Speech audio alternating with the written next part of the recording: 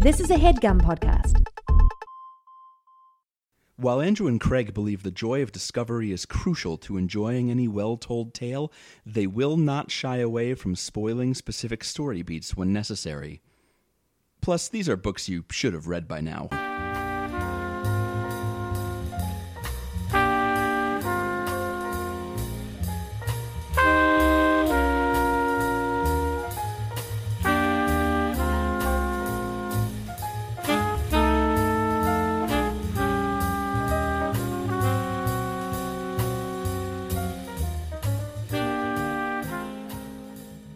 Are we doing the show right now? I'm recording the thing. So the show is happening. The show happens whenever we're in the same room and there's a microphone picking it up. That is true. So hey, NSA. Hey, welcome to Overdue, Obama. This is a podcast about the books that you've already read because you spied on us. My name is Craig. My name's Andrew. And we are in the same room, so things are a little weird. So we're doing a bit of a wacky morning DJ. Morning zoo. Your cat hated that noise that I just made. He's just sitting on the table looking right at you. And being very, I don't know, like, what's his face look like right now? I only see the back of his head. So your cat has this thing. Now, we're going to talk about a book today. We're going to talk about Skateboard Tough. Skateboard Tough by Matthew Christopher. Matt Christopher, #1 sports books for kids. The #1 sports series for kids. Excuse me. Your cat gets a little goop in one eye sometimes. Yeah, he has cat herpes. So it sort of looks like he's just crying very slowly about me being here. That's not wrong. No, he's being very patient and tolerant. No, he's fine. He has food. He has water. He has all the stuff that he needs. So, like, he's fine. So, yeah, this is going to be a weird episode. Oh, it's always weird. It gets wet and wild when we're both in the same room. Andrew decided that we were going to do this episode without any real reason other than our own interest and presumably you, the listener's interest in a book called Skateboard Tough. Our interest in and confusion about a book called Skateboard Tough. Sure. That's true. Yes. Andrew. Craig. What did you want to talk about? What about Matt Christopher? What about Matt Christopher? Now, we're going to talk about this guy, Matt Christopher, who was born in 1917 and died in 1997. One of the reasons we were keen to talk about him is I remember reading a lot of Matt Christopher books as a kid. Yeah, me too. Like, I was not big into sports or anything, but just Matt Christopher books were around. Like, our school library, our elementary school library had a lot of Matt Christopher books. Yeah, I was into sports as a kid. And you're into sports now. I'm into sports now. But I distinctly remember, and I know that Matt Christopher was into baseball. He played baseball. He played baseball. We're going to talk about that in a second. Mm-hmm. I don't remember any names of any books.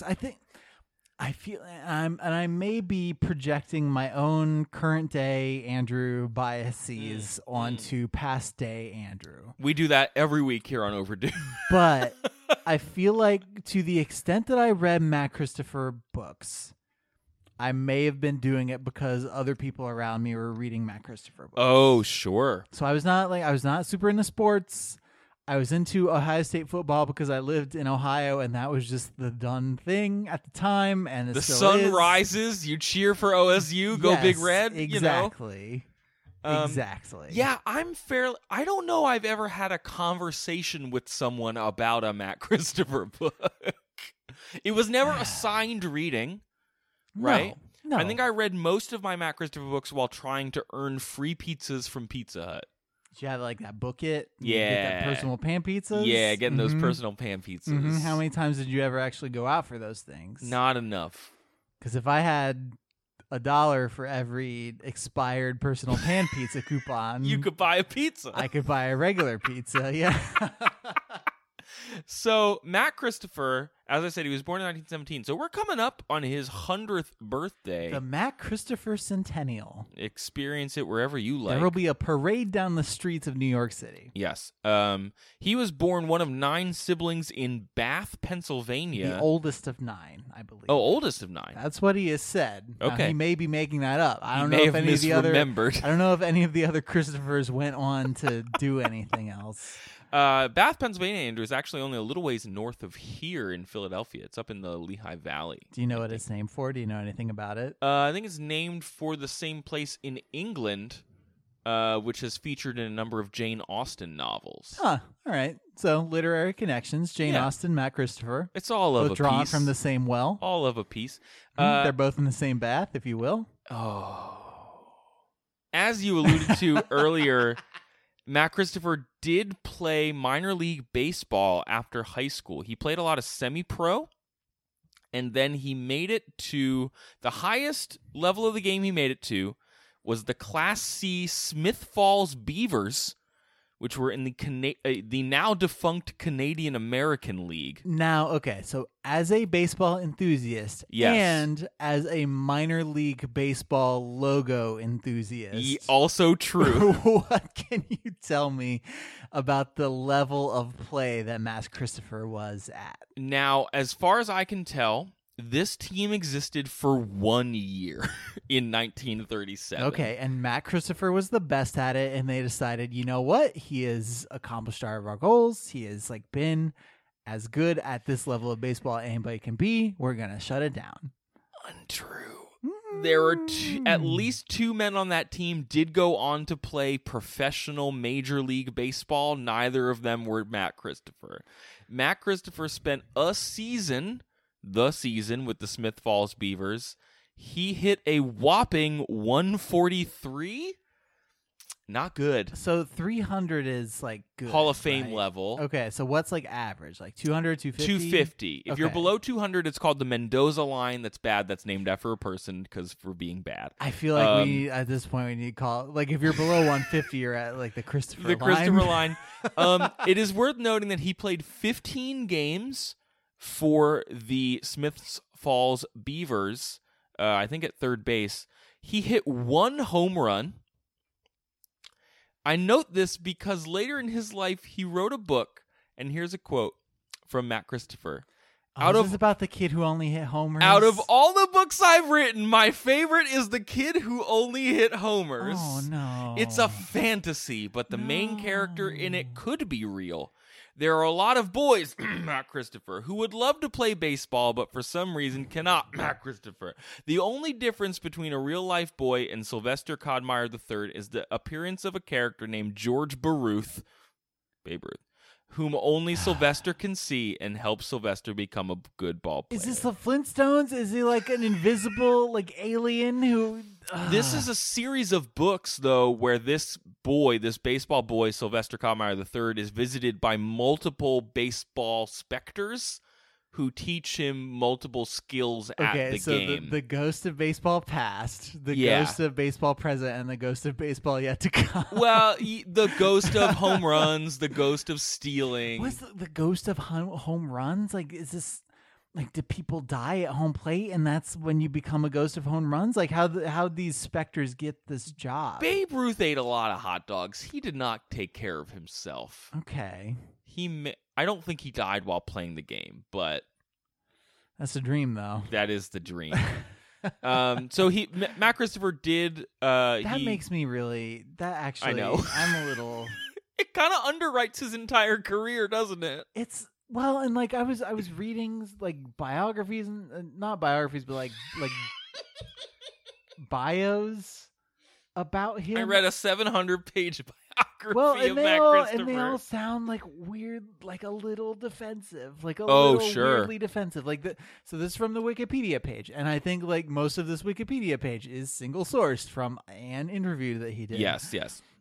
It says, despite having 2 hits and 2 RBIs in 4 at-bats in his first game, Matt soon found that he could not hit minor league pitching consistently and was cut from the team. Although he was offered a spot on the Brockport Blues in the same league, he decided he was not good enough to play at that level and declined their offer. Christopher returned home to New York, where he played semi-professional ball until a knee injury shortly thereafter ended his career. It just makes it sound like maybe Matt Christopher wasn't that good at baseball, but at every step of the way, he was making the decisions about how far he would advance in the game of baseball. Yeah. And I don't want to like put him on blast or like belittle him or anything. And like we're in the same room and we've had a couple beers, so like this podcast is gonna be a little on the silly end. And it's a bonus episode, so like this is just extra. Like we do whatever we want. Yeah. But So be grateful is what Andrew is saying. Be grateful, you ingrates. I love all of our listeners. So he moved on from his baseball dreams. He got married in 1940. He had 4 kids. He, in this one interview that we have found that he gave that they put on his website, he did say that he got interested in writing as a freshman in high school while he was selling magazines and reading the stories, which to me is like, oh, how nice in the 1930s people would come home from work and read magazines for fun, for the stories. Mm-hmm. The stories. The stories. And not any of the pictures or anything? No, and he wanted to get into writing, especially after his baseball career failed. So Don't say failed. Matt Christopher wouldn't want you to say failed. That's After true. Matt Christopher chose to end his lucrative baseball career. He wanted to get published, so he wrote a detective story every week for 40 weeks. He's the Jonathan Coulton of a story a week. Uh-huh. He did write a story about Baby Got Back. He finally got a story called The Missing Finger Points sold to a magazine. He got some sports stories sold as well. And then his first book was a detective story published in 1953. It's called Look for the Body. But, Andrew, I think that's Detective 101, right? You gotta look for that body. You're trying to solve a murder, like you gotta find the dead people first. And I keep seeing that book was like 60,000 words long. It's like, is it just look for the body? Just look for it. You don't need that many words. Just look what for if the it's body. just like it's a detective out there on the mean streets and he's like getting a coffee and he's getting a sandwich and he's just like, I'm a hard-boiled cop and I don't know what to do next. And then he goes back to the precinct and his chief is just like, look for the body. Just look for it. How many times do I have to tell you? 60,000 times. Look for it. That's why it couldn't get published. In 1954, things... And then the sequel, I Found the Body. Now What? By Matt Christopher. Now what? In 1954, he was living in Syracuse, working for General Electric, like you do. And I this think is everybody where... worked for GE. And Yeah. This is where his life changed forever. He was talking to a librarian, and he said he was interested in maybe writing some sports books for kids, and she was like, yes, please. We need some. So he wrote The Lucky Baseball Bat, and the world was never the same. He went on to write like a bajillion books, including some biographies of athletes. As we said earlier, he wrote The Boy Who Only Hit Homers. I don't know. Were there any other titles you wanted to read, Andrew? So there is from his oeuvre? At the end of Skateboard Tough, there is a fairly comprehensive list of Matt Christopher titles, and I think I want to save it for the end of this show. Okay, great. We'll come back to it later. But what I want to do is, we don't like, even when we're being sort of critical or like sort of silly, I don't think we want to be like mean spirited on this show, and I think listen, I am being as mean spirited as anybody, but like I want to make sure that we note that. Like, we were both, as kids, like, even I, as a kid who didn't do any sports stuff at all, like, I was fully aware of Matt Christopher. Oh, yeah. Like, he was everywhere. Yeah, for sure. He wrote a ton of books. Yeah. And he was definitely in the same, like, pantheon for me as, like, R.L. Stine and like Ann M. Martin, who did like the Babysitters Club books. Like he was just an author who wrote a ton of books, and he was a staple, and he was at every book fair, and he was in the library, and he was just around. And I think it was kind of perfect for those Scholastic book fairs, right? Yes, yeah. Even though I don't know if this was a Scholastic book. I don't think we had a troll book fair. Like these are the copy that we have is from Hatchet Book Group, though I think he got his start with Little Brown. I don't know. Mine is Little Brown. Show me your cover real quick.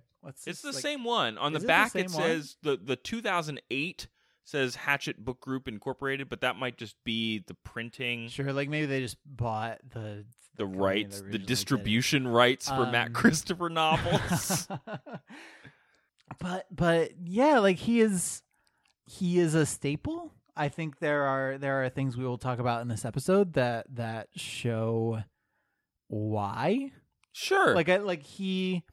So we'll read the titles of the Matt Christopher books like toward the end. He wrote a ton of like baseball books. He wrote a lot of basketball books. Like the major American sports have multiple books. But I also think like as with skateboarding, he took a lot of care to try and like touch on a lot of different sports. Like even if it was a one-off thing, like the one thing that Skateboard Tough does is it treats skateboarding as like a legitimate athletic pursuit. Yes, as a skill-based pursuit that you can prove how good you are at it. Right.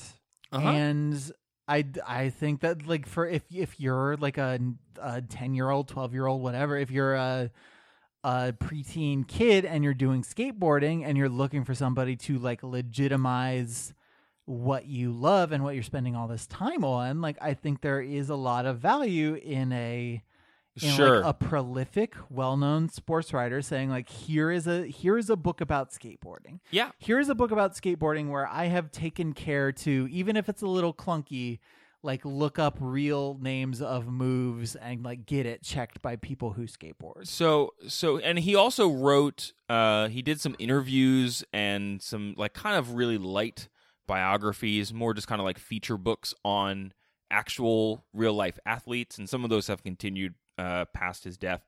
But to your point, Andrew, he did say he on writing books for kids, because he only wrote that one book for adults, which was Look for the Body or whatever it's called. Right. And he never followed it up with the sequel. No.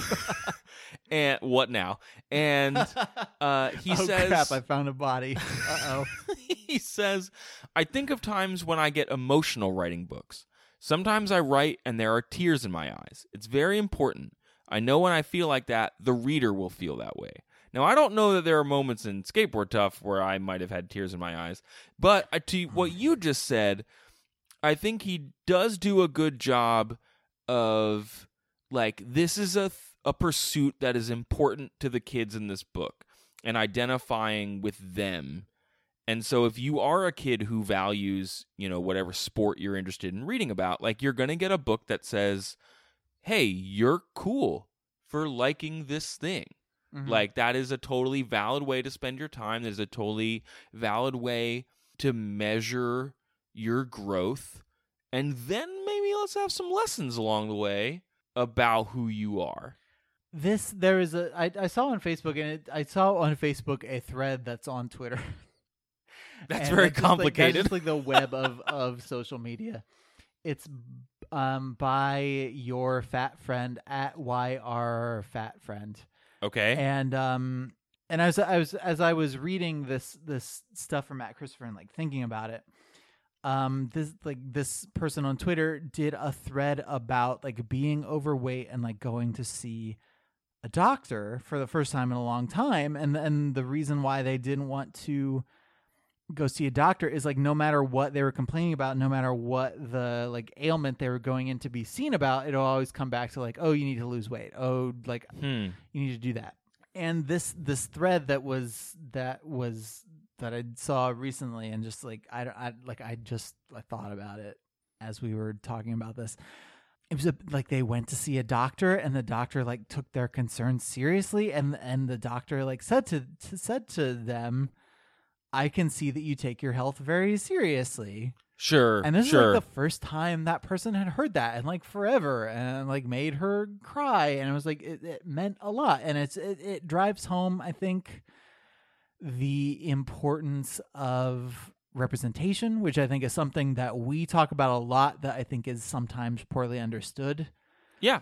And just like how important it is to be seen and to have the stuff that you care about or the stuff that you are like taken seriously. Sure. Mm-hmm. And I know, what like, an interesting... maybe that No, connection's no. a little tenuous, but like it made me that's what it made me think about. I think is like that how is much it the- just means to be taken seriously in a world that like thinks that skateboarding is for hoodlums, which seems to be the world of Skateboard Tough. I also think that is an important, and maybe it's a stretch, but it is the best case scenario for Matt Christopher books. Now, I can't speak to the rest of his oeuvre in terms of like maybe there is some like worldview things that maybe I don't agree with. I have no idea. But just the idea that saying like, you're interested in this thing, that's totally cool. You should go pursue that thing. And maybe you're going to learn some stuff along the way, like to what you're saying. That's a really cool takeaway. And also, as I remember anyway, a lot of the kids that feature in these books are in that kind of like 10 to 13 age range where stuff feels way more important than maybe it is 10 years from now. Well, it's a phase of your life where you're trying to figure out who you are as an Yes. adult. Like if I'm going to draw a line from kid Andrew to like 31-year-old Andrew sitting in my kitchen recording a podcast, Sure, using a sock as my pop filter. Why don't you pull back that curtain?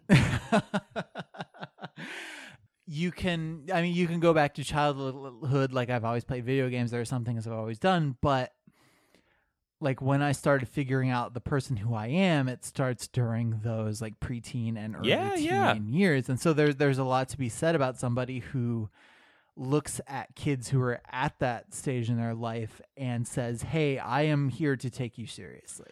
And he says this a couple of times in this one interview and the couple others that we found, where he talks about sports being an equalizer in that way, where like in the pursuit of playing this one game well or whatever it is, you get to meet people from different walks of life. You get to meet people who are, generations apart, all interested in doing this one thing, having a good time at doing it, and doing it well. Mm-hmm. Again, like that's all best case scenario. Like I don't recall any of his books dealing with like chronic, what is the term for like concussions, like chronic traumatic encephalopathy. Like he's not dealing with concussion issues. He's not dealing it's not with... like it's not sports injuries. No, and maybe he does deal with that in some of the books where don't know. Where he's written like 28 baseball books and one of them is about a baseball injury. Sure. Andrew, we should probably start talking about this book. We've been talking for a little while. Is there anything else you need to cover before we dive in? Here's the $1 million question, and the question that made us interested in this book in the first place. Oh, what does Skateboard Tough mean? What's a Skateboard Tough? Oh boy, we're gonna get right into it. So the book, much to my dismay, because this is something that I am on the record as liking very much. There is no moment where the title of the book appears. There is no moment where somebody turns to the camera and says, yes, he sure was a Skateboard Tough. Or they were Skateboard Tough. Do you know what I mean? Craig is up getting a beer right now, so I'm just sort of vamping. I'm going to give... I do know what you mean. I'm speaking into Andrew's mic You're now. in my microphone. I'm in your microphone. Into my sock. It smells terrible. No, it doesn't. It's clean. I put it in the laundry. Don't lie. I personally think that Skateboard Tough is a state of mind. Well, it is either a state of mind or it's an imperative sentence. It is Skateboard Tough. Like you got to skateboard tough. Andrew, I believe, thinks it is a noun. Andrew, continue. So yeah, I think there are two schools of thought about this. Basically, I think there's a school that says it's Skateboard Tough, like Ford tough, like it's an adjective that explains the way that you skateboard, or it's like a street tough, like, oh, you're a hoodlum who skateboards. I feel like it's a noun. I feel like it's like a street tough. I am into skateboard tough as some sort of adjective or something similar to it in the way that, like, you have to skateboard tough. So you think that he is skateboard tough as like a state of being? I think he does skateboard tough. I would argue that skateboard in this sentence is a verb and tough is an adverb. I believe myself that he is a skateboard tough. Sure. We haven't even talked who this is. Okay. Go for it. Okay, great. So we're talking about our boy Brett Tyson. He lives in a town called, I believe it's called Springton? Springford? Yeah, I think Springton is right. Like there are there's a gift to coming up with generic names that Matt Christopher seems to have mastered.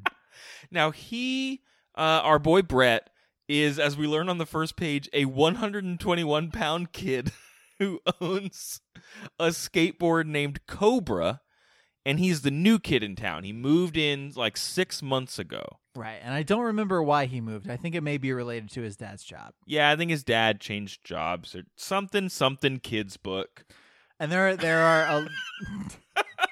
there are a lot of kids books that deal with what happens when your parents change circumstances. Which this book doesn't really care about. It doesn't really that much. I wanted to ask, like, whether you had I know there was some stuff, and we've talked about this on the show before. I know there was some like upheaval when your mom and your dad split up. Yeah, sure. Was there any like moving associated with that? No, I lived my mom still lives in the house that I grew up in. I never really split time between houses either. That was not a part. I know you developed pretty early on a clear preference for which of your parents you were in the corner of. and my dad's situation was nomadic at times. I am oversimplifying. No, but it was not a situation, and this is an experience that I do not share with other folks who were raised, with their parents who were divorced or separated and remarried, where I did not have we spend this holiday over here and we spend that holiday over there. That is not a part of my experience. You didn't have like a two Christmases, like no, stereotypical whatever. Yeah, so my dad was in the Air Force for a long time, and so I was born in Florida. I think we were in Illinois for a while. There were a couple moves where I don't really remember living in the place where we lived. Sure. But I remember very clearly when we lived in South Dakota and he was stationed there, and he decided, I'm going to leave and we're going to go home. And home for them was Ohio, which is where we eventually moved.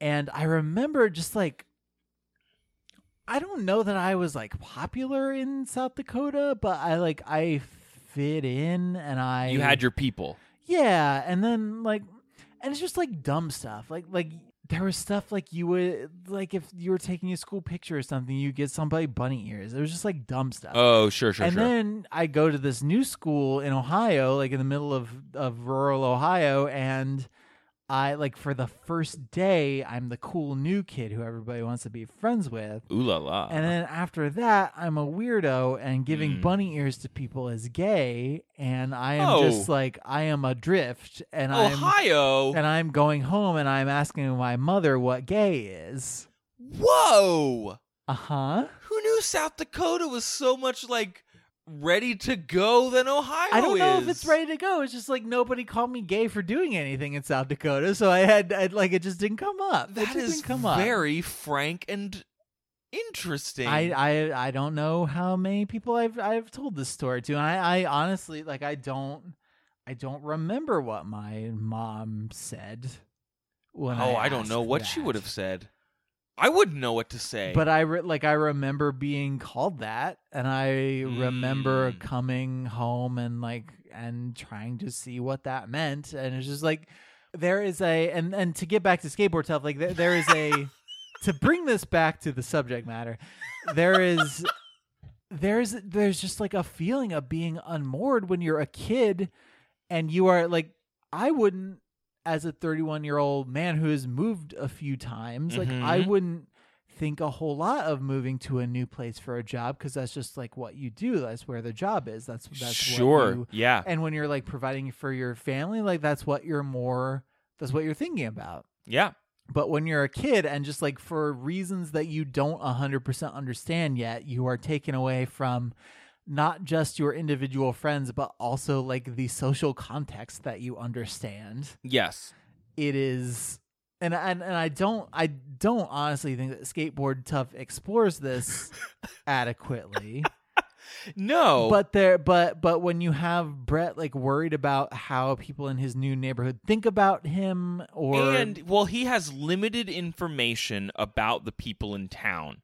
Like, he has a friend named Johnny Cale, which is the coolest name ever. Hey, this is Johnny Cale bringing you the 90s at night. He knows that there is a kid named W.E. Windsor. W.E. is short for Walking Encyclopedia. And his actual name is what? Like Thurston? I looked at Thurmond, I think you said. Thurman. He knows that there is a woman up the street who's old named Mrs. Weatherspoon.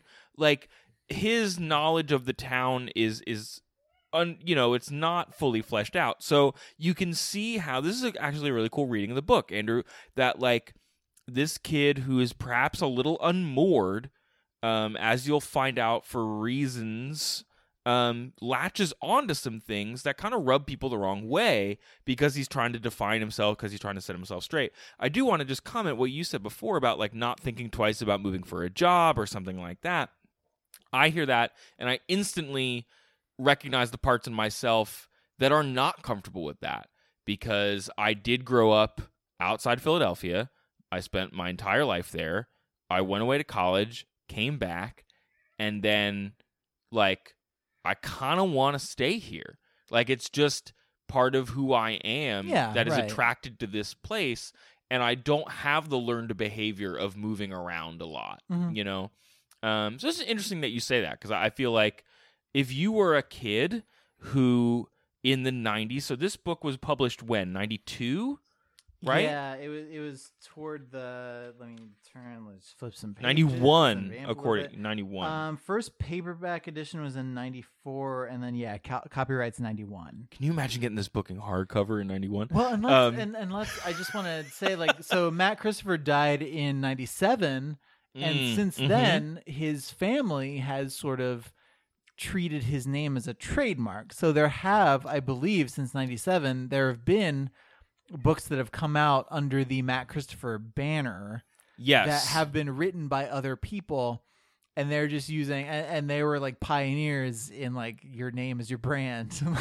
Yeah, you can put it on it like in the Library of Congress. Books written by his widow or other folks go under Matt Christopher, the #1 sports series for kids. Right. But I do want to say, like, if you were a kid who moved around, or like you were dealing with your parents having moved for work or something, and you started reading this book, like, that's there in the hook. And as you're saying, the book doesn't deal with that explicitly moving forward, but that is an interesting thing, that if that is your lived experience and you pick up the Skateboard book because of it or for whatever reason, like, that's a cool thing to see in a book. Yeah, like I said, like I didn't play a lot of sports. I probably wouldn't have picked up a Matt Christopher book except for like reasons of peer pressure. But when he also better read these Matt Christopher books, or else you're never gonna fit in. When like when he does touch upon, and he said in that interview that we have touched upon, like he's the oldest of 9, and so he has seen a lot of kids move through a lot of different kid experiences. Sure. And if one of those experiences is the kid who is just coming into like knowing themselves and then being uprooted and moved somewhere else, like, yeah, that's a viewpoint I think that Skateboard Tough at least makes an attempt at representing beyond people who just are cool with skateboarding. So, Andrew, we spent a lot of time giving Skateboard Tough a lot of credit. That is true. And I think I'm trying to build up like a sort of some goodwill buffer, because rest of the thing. We're gonna shred this book in some ways. An ollie on this book, I think. Okay. Do you know the ollie was invented in 1976?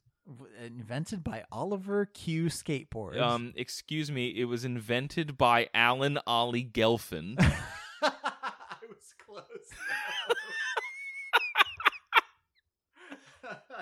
Now, for those of you who are listening who don't know, an ollie is when you lift the board off the ground without using your hands. It's a very particular jump that basically transformed skateboarding in the 1970s. If any of you ever have played a Tony Hawk Nintendo 64 game, you probably are fully at home right now. Mostly my experience with skateboarding. I have never successfully been on a skateboard, nor have I been tough. So, oh no, I don't want to be on anything that has its own like wheels or blades. Like it's like skateboarding, ice skating, like all of that. I'm just gonna fall on my butt, and like your butt bones are gonna age and fall apart by themselves. You don't need to accelerate the process by throwing them into the ground. Exactly. Yeah, you can't put pads on your butt. Like you put pads on your knees and elbows. You're not gonna be that kid riding around with butt pads. No, like we don't have clone butts in real life that we can just rely on. That's true. Like a school full of kids with nice clone butts just waiting for us. It's butt pads do not a skateboard tough make. So exactly. Andrew, let's talk about this story. Let's talk about the story that we read. Let's talk about the story Skateboard Tough. Okay. So we meet Brett. He's a 121-pound kid who's new to town. He owns a skateboard named Cobra. He's really into skateboarding. His family is building a garage on the property of the new house that they own.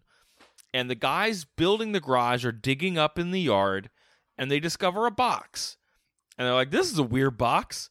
And Brett's like, what's in it? And they're like, I don't know. Why don't you have this box? It's on your property. Which is weird, because it's technically his parents' property. He opens the box, and there is a, quote, double kicktail skateboard. And so the what the book describes, like a double kick tail, is when it curves up at both ends. So basically a skateboard if you were born in the 1980s. Well, and the skateboard that Brett has at the beginning of the book, the Cobra, is the name of the skateboard. Sure. It's a single kick, so it's curved at one end, but it's totally straight on the other end. Correctamundo. I don't know if you know this, Andrew. But the answer is almost certainly no. But in 1976... the California drought gave rise to vert skateboarding, as many folks started skateboarding in like abandoned pools and other things in California. Interesting. And contrast that with the freestyle movement of skateboarding, which is mostly flat ground tricks.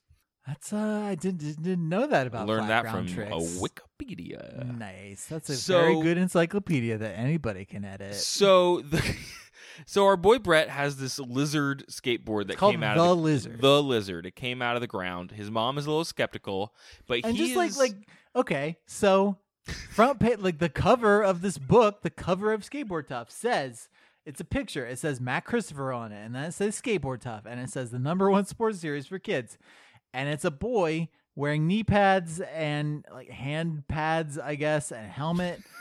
And he's riding a board that says the lizard on the bottom of it. Yep. And the subtitle is Brett really an awesome skater, or is his board possessed? Now, it's worth noting that this board came out of the ground, okay? So the book sets you up to think that this skateboard is like supernatural. It's a supernatural skateboard. Sure. I feel like the book does not bear this premise out to its most satisfying conclusion. That's fair. Let's talk about what happens in the book. We can see if this is true. All right, so Brett Tyson, they're construction workers working on his parents' house. I've talked about this. I'm summing up the book so far. They dig up this box, has a skateboard called the Lizard in it. Yes. What happens when Brett starts riding the Lizard? Now he is very excited because he thinks he's going to be better than Kyle Robinson, who is the town skateboard kid. Every town has a Kyle Robinson. Yeah. So he does do some cool tricks on this board. By he, do you mean Brett or Kyle? I mean Brett, excuse me. Okay. He does one called a ho-ho. Mm-hmm.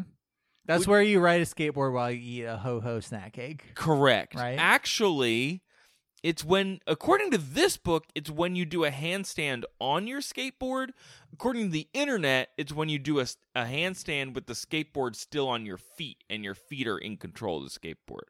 So I'm feeling like late stage Matt Christopher may not have known exactly what was up. Just like kind of a like Fushigi skateboard situation. Yeah, definitely.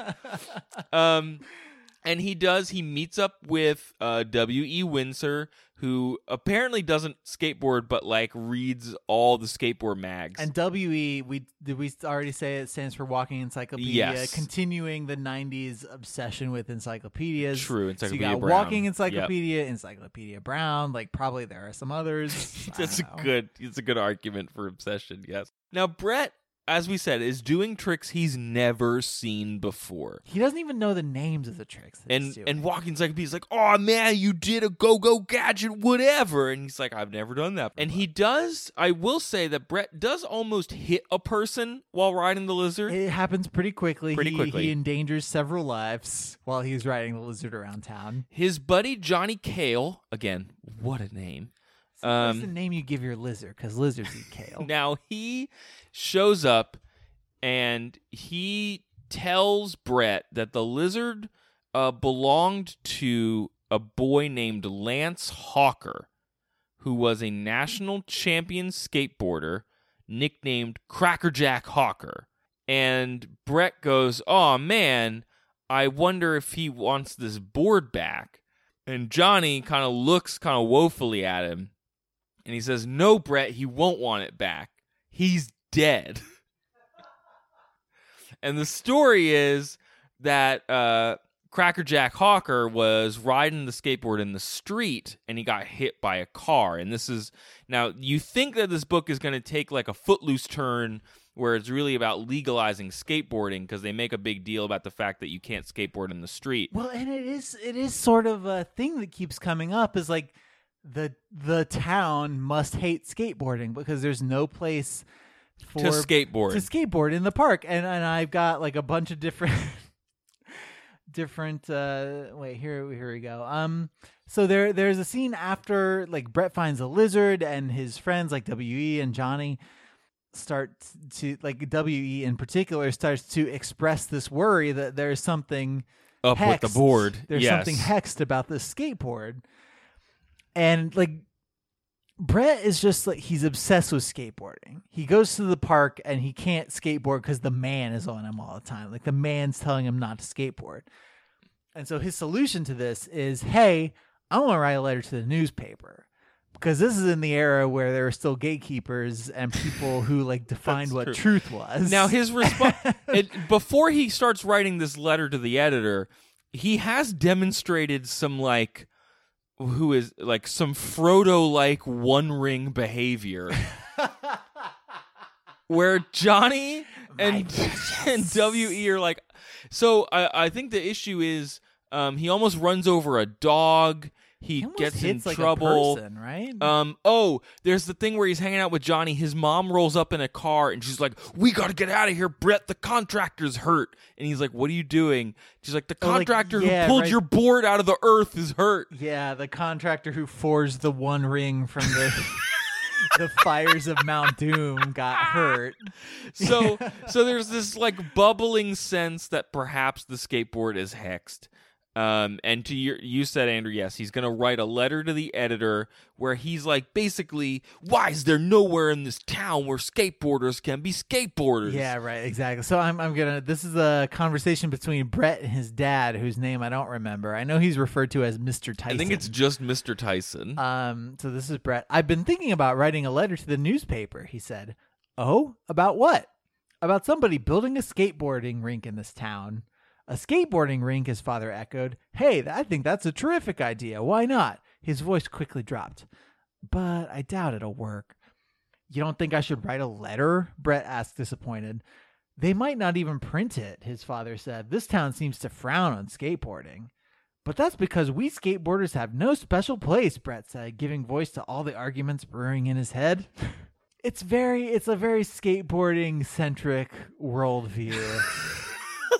Like there's another scene, these are just things that I've highlighted out of this book. He's preparing to participate in a skateboarding contest. Brett turned around sharply and headed toward the town library. He was sure to find some sports magazines there that showed the latest in skateboarding stunts. I saw that. So there's like a Wired magazine every month that's revealing like the latest skateboard tricks that people invented. Now, here's what happens with this letter, though, because this is, and this Tell me gets about in- this letter and about, can you bring it back to his neighbor? Yes, I can. So, he writes this letter and he's like, I'm one of the many kids who enjoy skateboarding. There's no one to do it safely. They say we're dangerous, but we have nowhere to do it. So he's very committed to this idea. Now, while he goes off to mail... maybe this isn't an equivalent, but he's basically saying, like, guns are safe. We just need, like, a gun shooting We range. need a place to use we them. just need a place to shoot our guns. I don't think it's equivalent, but I hear what you're saying. He goes off to mail this letter, and his sister takes the lizard. Her name is Shannon? Shannon. Right. And she starts riding on it. She almost gets hit by a truck. And it's like a whole big thing. There's another moment where Johnny is like, dude, you're super into skateboarding. You're blind to the fact that this board is cursed. You're changing. What's the deal, Brett? So he writes this letter, and even then Johnny's like, this letter is like a little much. Like, what's your deal? He ends up spending some time with Miss Weatherspoon. Now, he thought Miss Weatherspoon was like a creepy old lady who's really grumpy. He comes to understand that she's not. She's and so this a little lonely. This begins a theme that will be borne out a couple different times in this book, where like Brett's mom is like mad about. She's nervous about him she's skateboarding. Nervous about, and he interprets it as her being mad, but she expresses concern about his skateboarding. Sure. And Brett assumes, without any adequate proof, that because he's like 11, that Mrs. Weatherspoon like called his mom and ratted him out, and so he like flips out on his mom. He takes this. And he decides that he hates Mrs. Weatherspoon. That's true. Yeah. With the heat of a million suns. But he does wind up hanging out with her later. Yes. I don't remember how that happens. I believe exactly. she is trying to take her groceries in. That's true. He helps her, and then she says, "Oh, I read your letter. Wasn't that sweet? Mm-hmm. Good job with your skateboard letter. I hope it works out for you." Mm-hmm. Then a few days later, he notices that she is blacktopping her entire backyard to build a skateboard park on her property where she is, I guess, just going to watch little kids skateboard for her own amusement. Uh-huh. And so he makes her cookies just to thank her. It's like, if this were a Netflix series... It would be episode 2 in an 8-episode run about how a bunch of kids got murdered. Yeah, Miss Weatherspoon did it. A bunch of kids died skateboarding, and it's all the kids that she didn't like in the first place. But also, but I like Mrs. Weatherspoon does this, and she's not. And this is something that happens in Skateboard Tough because it's a kid's book. Like, a lot of characters are not given very deep motivations. So No. I feel like if her husband passed away, her daughter lives far away. If there were a version of Skateboard Tough where like she was Lance's mother, or like, ooh, or she had never had kids. I was waiting for that shoe to drop. Or there was something where she had just like, she wanted to be part of this community. She wanted to be like a surrogate mother to like a community. Yeah, of kids. sure. I think it could have been more meaningful and been given. You know who more, she reminds me of, though, in the best case scenario? She reminds me of that. She reminds me of the old person who shows up in the third act of any Home Alone movie. Of any Home Alone movie. She reminds me of the woman that Jem spends time with in To Kill a Mockingbird. Oh, sure. Like what's her the name? one whose house burns down? Let me look it up. Yeah. Tell me what point you're going to make and I'll look the name. It's the woman who's like dying and is on like morphine all the time, and he like messes up her flowers, and then he has to go spend time with her. I know who you're talking about. It's not Mayfair. Just do your thing and I'll look Yeah. at the name. It's just interesting because he, like, Brett bonds with her, and what's interesting about this is that Miss Weatherspoon does, calls for a skateboard contest, and she tries to get town council to sign off on it. And apparently she has enough money to pay for the insurance that kids could just like fall down on her property and things will be fine. Yeah, like I don't know what Geico Gecko sold you that tier of insurance, but like I'm glad that like OSHA has come by and certified your backyard skateboard rink. So she tries to get this skateboard contest off the ground, but the town shoots it down. And of course, one of the reasons this relationship is important to the book is that Brett blames Nationwide is on your side. So that's an insurance thing. That is an autoplay ad that came up while I was looking up some information. Miss Maudie is the one who I was thinking of. You were thinking of Mrs. Henry Lafayette Dubose. That's her name. Of the That's character. her name. So this becomes important because he gets in a fight with his mom when the town shoots down this skateboard competition. He blames his mom, saying that she like talked to people and that's why it doesn't go. This was a little hard for me to read. Oh, really? Just because this is I don't know if it's the second time or the third time, but Brett keeps without even thinking about it, blaming people in his life for stuff. Sure. Oh, good point. Okay. And so this happened with like he's blaming his mom. He blames who is it? He blames like WE later for like trying to take his skateboard. And it's I don't think it's pitched very convincingly because I don't think we have a very good picture of who Brett is before he digs a skateboard up in his front yard. But it's pitched as this thing where the skateboard is like changing him and having some external effect on him. And like because of like the quote that we read from the front page is like this implication that this board is haunted in some way and like changing him in some way. Well, and overall, anytime you see him skating, he is like mind melding with the board and doing things he's never done before. He doesn't know the names, like he's not even thinking about it. Like he notes a couple times that it's definitely not practice that's making him good at skateboarding. It's just something about the lizard. All he's thinking about is being better than Kyle Robinson, and that's starting to warp him. Now, what he does learn is that after he gets in trouble for yelling at his mom, he learns that his parents went to a town council meeting. His dad went and his mom showed up there independently. Yo, there you go. Which is a big thing because his mom is the principal adversary in this book because she doesn't want her son to break all his bones doing skateboarding, which like as a 31-year-old man, I have a hard time not thinking of her as the hero of this book. But she does say maybe we could have a skateboard competition. Maybe we could if have it was one. safe. Maybe if it was safe. So later in the book, they have maybe fruit of my loins. If yes. you didn't like totally break your body doing skateboarding, I could be cool with you doing this competition. So they have a skateboard competition at Ms. Weatherspoon's house.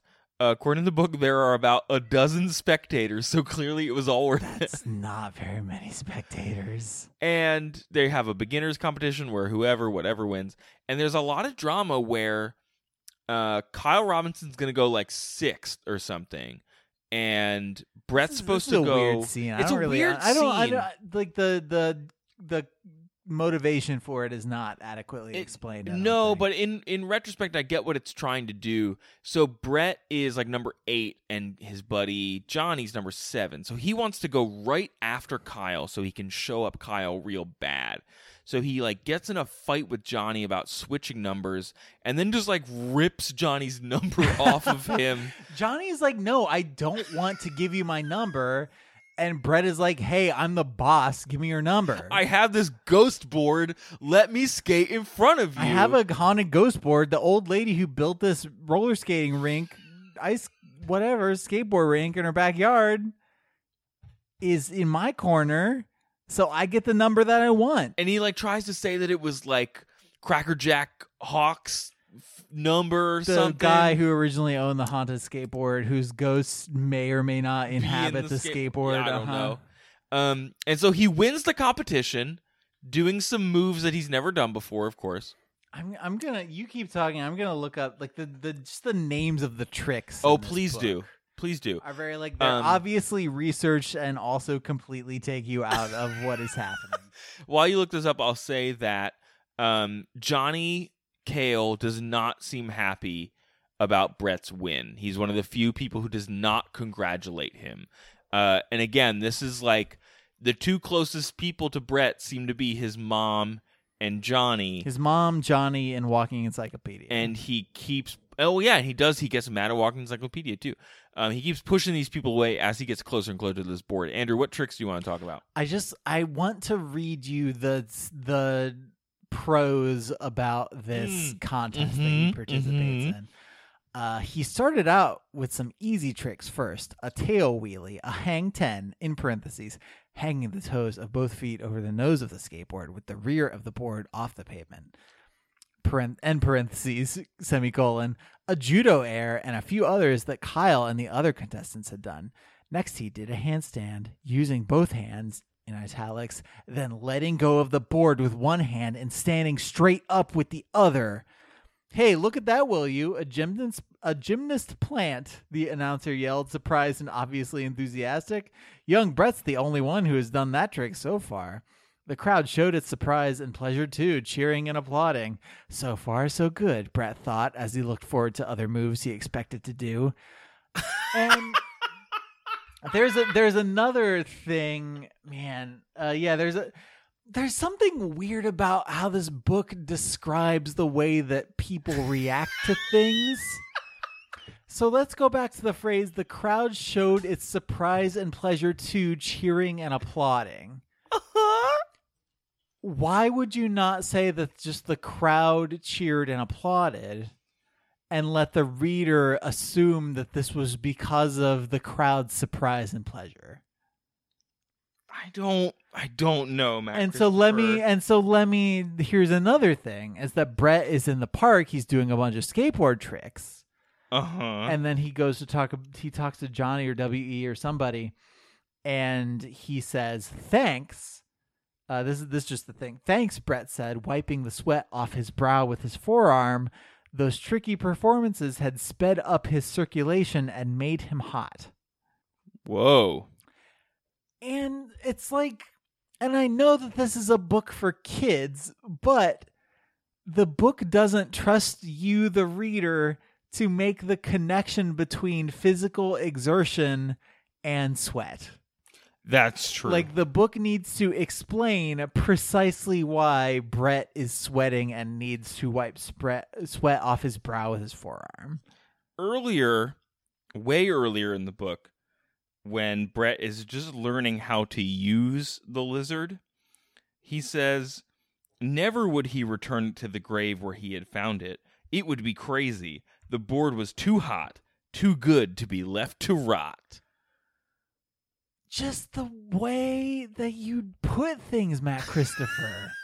The way that you say words. The way you use your language, Matt Christopher. The order that you put words in is just mystifying to me, Matt Christopher. So he wins, Brett does, this competition. He does, and he gets a gift certificate, and I forget how many dollars it's Not for, enough. but it's like low double digits. Not enough. He receives a postcard, Andrew. Mm-hmm. From Lance, the dead kid. Like, he goes back to his house and he sees this postcard from Lance, the dead kid. And it says, please rebury the lizard or you'll be sorry, or whatever. Now, he initially thinks that maybe it was, who? W.E.? Who wrote it? I think he thinks it's... Does he think it's his mom? I don't know that he thinks it's his mom. I think he definitely thinks it's W.E. He thinks his mom is like in the way of making the skateboard tournament happen. But this is after he wins. So his mom is Sure, wow, so, you're yeah, really I good at think skating. He thinks W.E. wrote the note because W.E. had been the only person to that point to emphasize that he thought the skateboard haunted might part. be haunted. Yes. Right, yeah. He later thinks maybe it was Kyle, and this glosses over something that happened where he like calls W.E. and he is 100% convinced of his own rightness, and he's He's a yelling, huge jerk. Like, he is a new kid in this town, and he is yelling at like one of his two close friends about how he wrote this note. It's a mess. It's an absolute mess. Yeah. He then thinks maybe it was, so he and WE make up. He then assumes that maybe it was Kyle Robinson. Now Kyle goes ahead and steals the lizard. This is a very Goosebumpsian chapter end. Yeah, and Kyle almost gets killed by a carpenter dropping a window from a house he was building. And listen, who of us has not almost died because a contractor dropped something? Many of us. And so we move on. You know, he's like not happy about this. And 2 weeks later, there's another skateboard contest. And that seems very quick to me. I just like it. The book makes it clear that the second skateboarding contest is like way bigger than the first one, and it has some like local sports sponsorship. Yes. So I think the first one was like a trial balloon. Okay, for sure. A skateboard Contest live in this small some town. old lady's backyard, and she says she has insurance, but I guess we don't know for sure. And we get to the point where Brett is about to compete, and he starts doing some tricks, and he falls. He does fall. It's And in he's- italics, as I recall. And then he tries to do some more tricks, and it's But not working out. he's just playing it safe. And then he stops doing crazy tricks, like really elaborate tricks, and it's clear that he has not done a good job. He does not win. He doesn't even get any money. The applause that he gets, the book says, It's, like, is sad. 1/10 the applause. The applause that he gets after he is gone is 1/10 as loud as it was when his name was originally called.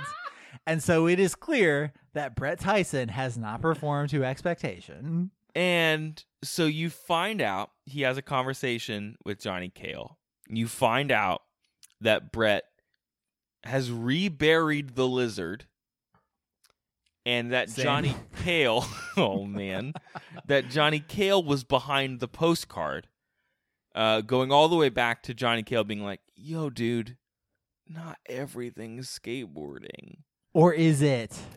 Says Brett. Says Brett.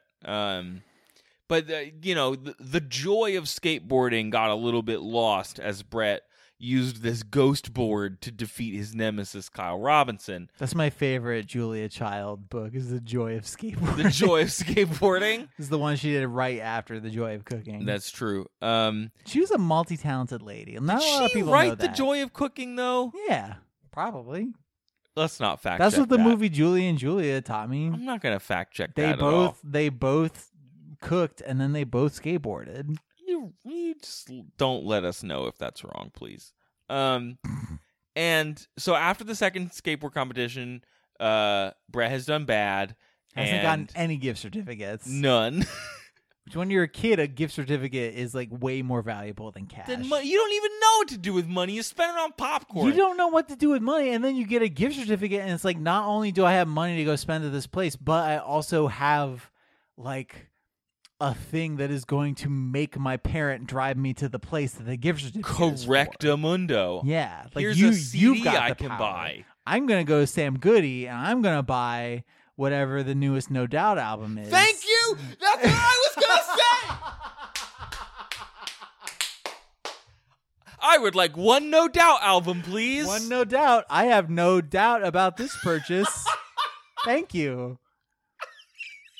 But it's like gift certificate gives like you're in the driver's seat for once. So he doesn't get any gift certificates. It's all your fault that I screen my phone calls. I don't know if I've ever told you this before. Don't speak anymore. Leave a message and I'll call you back. Don't speak. I need to talk about the end of this book. So they meet up with Miss Weatherspoon, and Johnny and Brett are hanging out, and she's like, "Are you friends now again?" And they're like, "Yeah, it's cool." And then that's when they admit that he reburied the skateboard, and Brett like welcomes back his skateboard Cobra, and that's the end of the book. So like. So what are the lessons that we've learned? I think we've learned. I think the one lesson is don't yell at your mom. Don't yell at your mom. One lesson is good sportsmanship. Yeah. Don't be a jerk just because you're better than Kyle Robinson. And listen, I wish that the book had made it clear whether there was a relationship between the apparently haunted skateboard and Brett's talent. The scene at the end where he's skating on the Cobra and he falls makes it seem more like it's about his confidence than it is about the skateboard. Oh, being it's like a haunted. Spider-Man 2 situation. It's like a Dumbo sort of thing where you have that like you that get the- also. yeah, like Spider-Man 2 / Dumbo, which they study in film school, about how the magic was inside you all along. Yeah, sure. But they do take sometimes, Matt Christopher, the characters and Matt Christopher do take some moments to show where like people were in unfortunate situations because of the lizard. Because of the haunted ghost skateboard. So it's possible. And the spiteful spirit that was contained within. I think the two lessons are don't yell at your mom, she knows better, and be cool to your friends, don't just like go whole hog on skateboarding. Don't accuse them of writing letters from a dead man that accuse you of stealing their skateboard. Now that's a very specific lesson, but I think it's valuable. I still think it's valuable. Andrew, I have some questions and thoughts from our friends on social media. Oh boy. We've talked a little bit about this. Rob wanted to know, is skateboarding a crime? In this town, and like up to halfway through, at least, I was expecting this to be like a footloose situation. Yes, it is. Well, and that's a big thing. Like skateboarding, depending on where you're doing it now, today is a crime. Like you're not supposed to. Skateboarding can ruin property. You know, like as a property owner, I'm very sensitive to things that ruin property. But like water damage and skateboarding. Did you know skateboarding you started? You get skateboarding and you get skateboarders in your walls, and it's really hard to get them out. It goes everywhere. Did you know that skateboarding started because surfers were bored? Were they bored? They didn't have anything to do when the tide was like boring, so they wanted to sidewalk surf. So what would surfboarding be like if we didn't have any waves, and thus skateboarding was invented? Andrew, I sourced this from Wikipedia, which sourced this from a book called The Good, the Rad, and the Gnarly. That sounds like an authoritative resource in read skateboarding. So yes, in this book, skateboarding is a bit of a crime, though it seems like Brett changes the town's mind on it. Andrew, Charlotte wanted to know, if he's so tough, why is he wearing knee pads? Because Brett, throughout this book, is very concerned with safety and parental permission. Okay. There is a point in this book, and I'm not going to flip to the page, where the book is very careful to note that before he goes out, he has asked permission to go out. Oh, sure. And he does there are parts earlier in the book where whenever his mom says, you cannot skateboard, he does listen to her. He does listen to her. Like, he's not that much of a skateboard tough. And I know that this is where our definition of what a skateboard tough is going to vary, but he does listen to his mom. And even though he resents his mom, he listens to his mom. That's why I think he's not a skateboard tough, but when he does skateboard, he skateboards tough. No, he is a skateboard tough. Skateboard tough. The board makes him a skateboard tough. We did, if you want to check out our Twitter, we did share a fun skateboard font that Taylor shared with us. And listen, I said this on Twitter, but if you're going to make a Kama Sutra font and you're going to replace a skateboard with like another person, it would be the same font. And Christina wanted to know, Andrew, our good friend Christina wanted to know, okay, are lizards... So this goes back to why is this board called the lizard? We should talk about the myth of the lizard a little bit. I don't know. The book does not adequately explain the lizard. Are lizards known for their ability to skate, or are they just the toughest reptile? What are the other reptiles? Geckos. Is that true? Lizards are if geckos are reptiles. I don't know if this is true. Lizards are definitely tougher. Are turtles reptiles? I don't know about like crocodiles, alligators either. Those are dinosaurs. Yes, you're absolutely correct. I'm Neil deGrasse Tyson. I'm Carl Sagan. Welcome to Reptiles and Dinosaurs. You're listening to the new Bill Nye the Science Guy. Welcome to the pale blue dot. And definitely anything with teeth is a dinosaur. That's true. They're pretty tough. I don't know about their skateboarding ability. Lizards are pretty rad, though.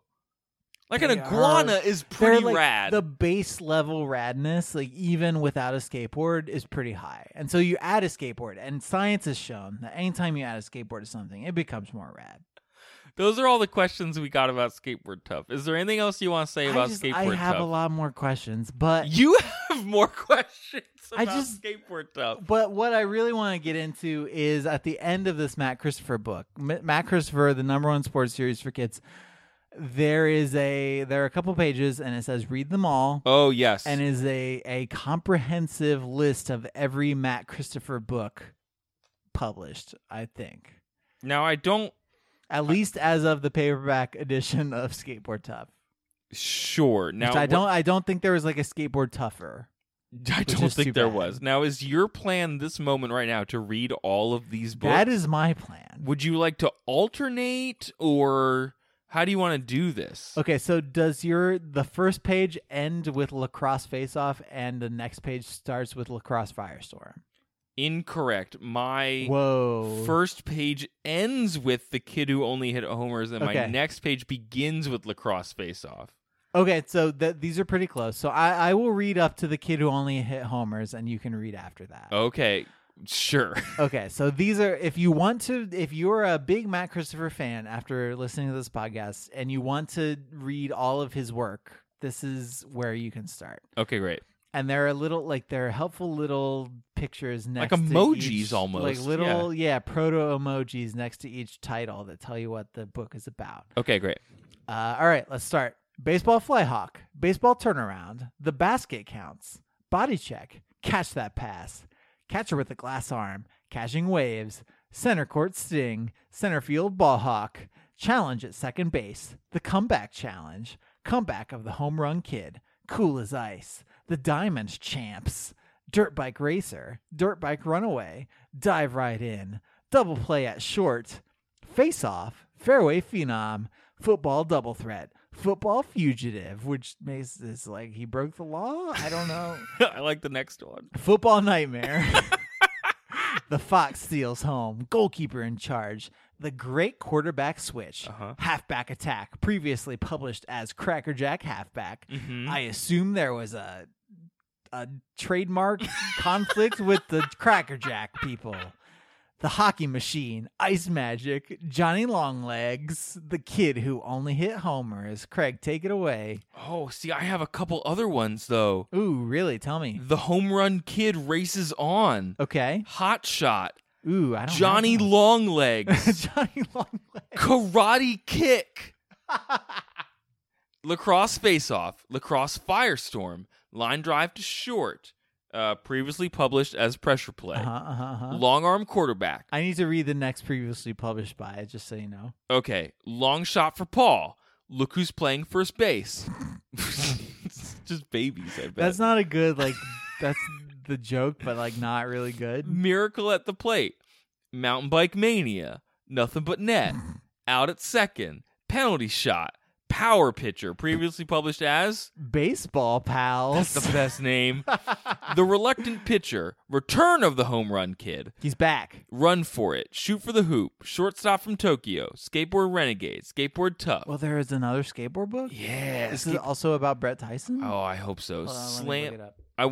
I wonder if it's about Lance Hawkins. Slam dunk, snowboard champ, snowboard maverick, snowboard showdown, soccer duel. Soccer halfback, soccer hero, soccer scoop, stealing home, the submarine pitch.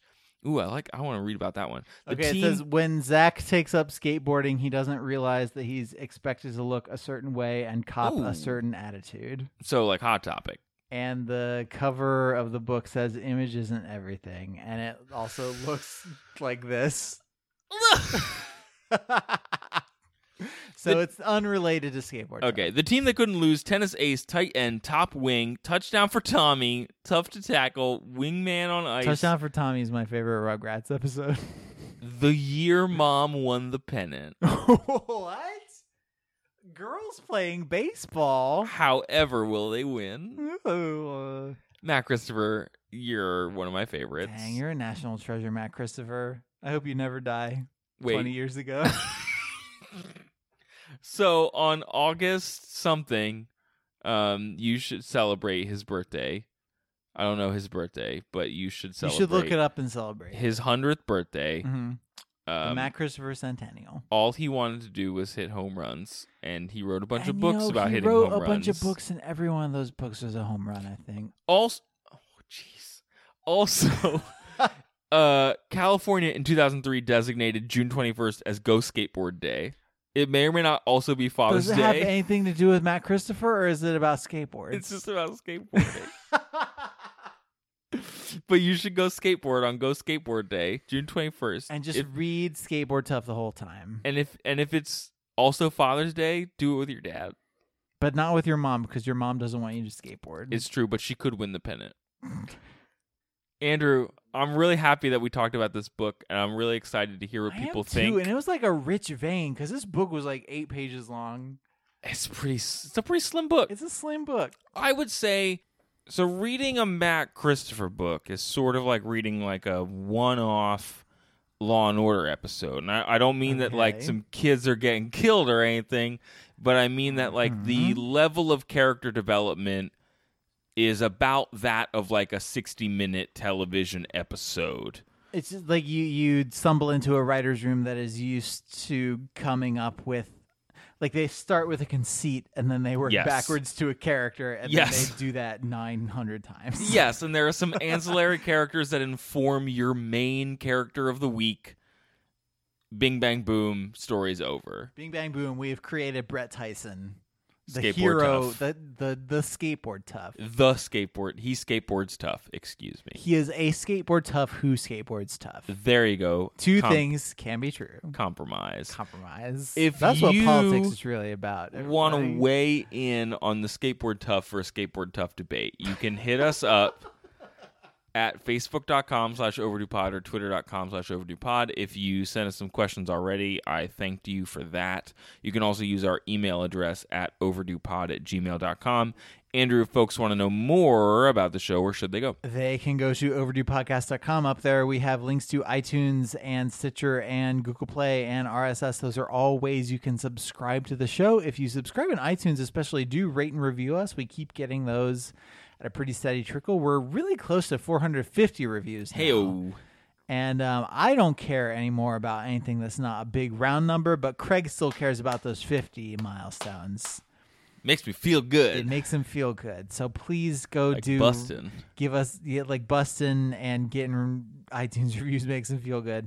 So do go there and give us those reviews, and it helps Craig feel good, but it also helps us rise in those rankings, and it helps other people find the show. You can find links to HeadGum, our podcast network, Spreaker, our podcast host. We have Amazon links to the books that we have read and are going to read by the time you're listening to this. Our schedule for May should be up, or it will be up very soon. And we also have a link to our Patreon project, which is a way you can give us money to do this dumb skateboard, whatever dumb podcast that we do.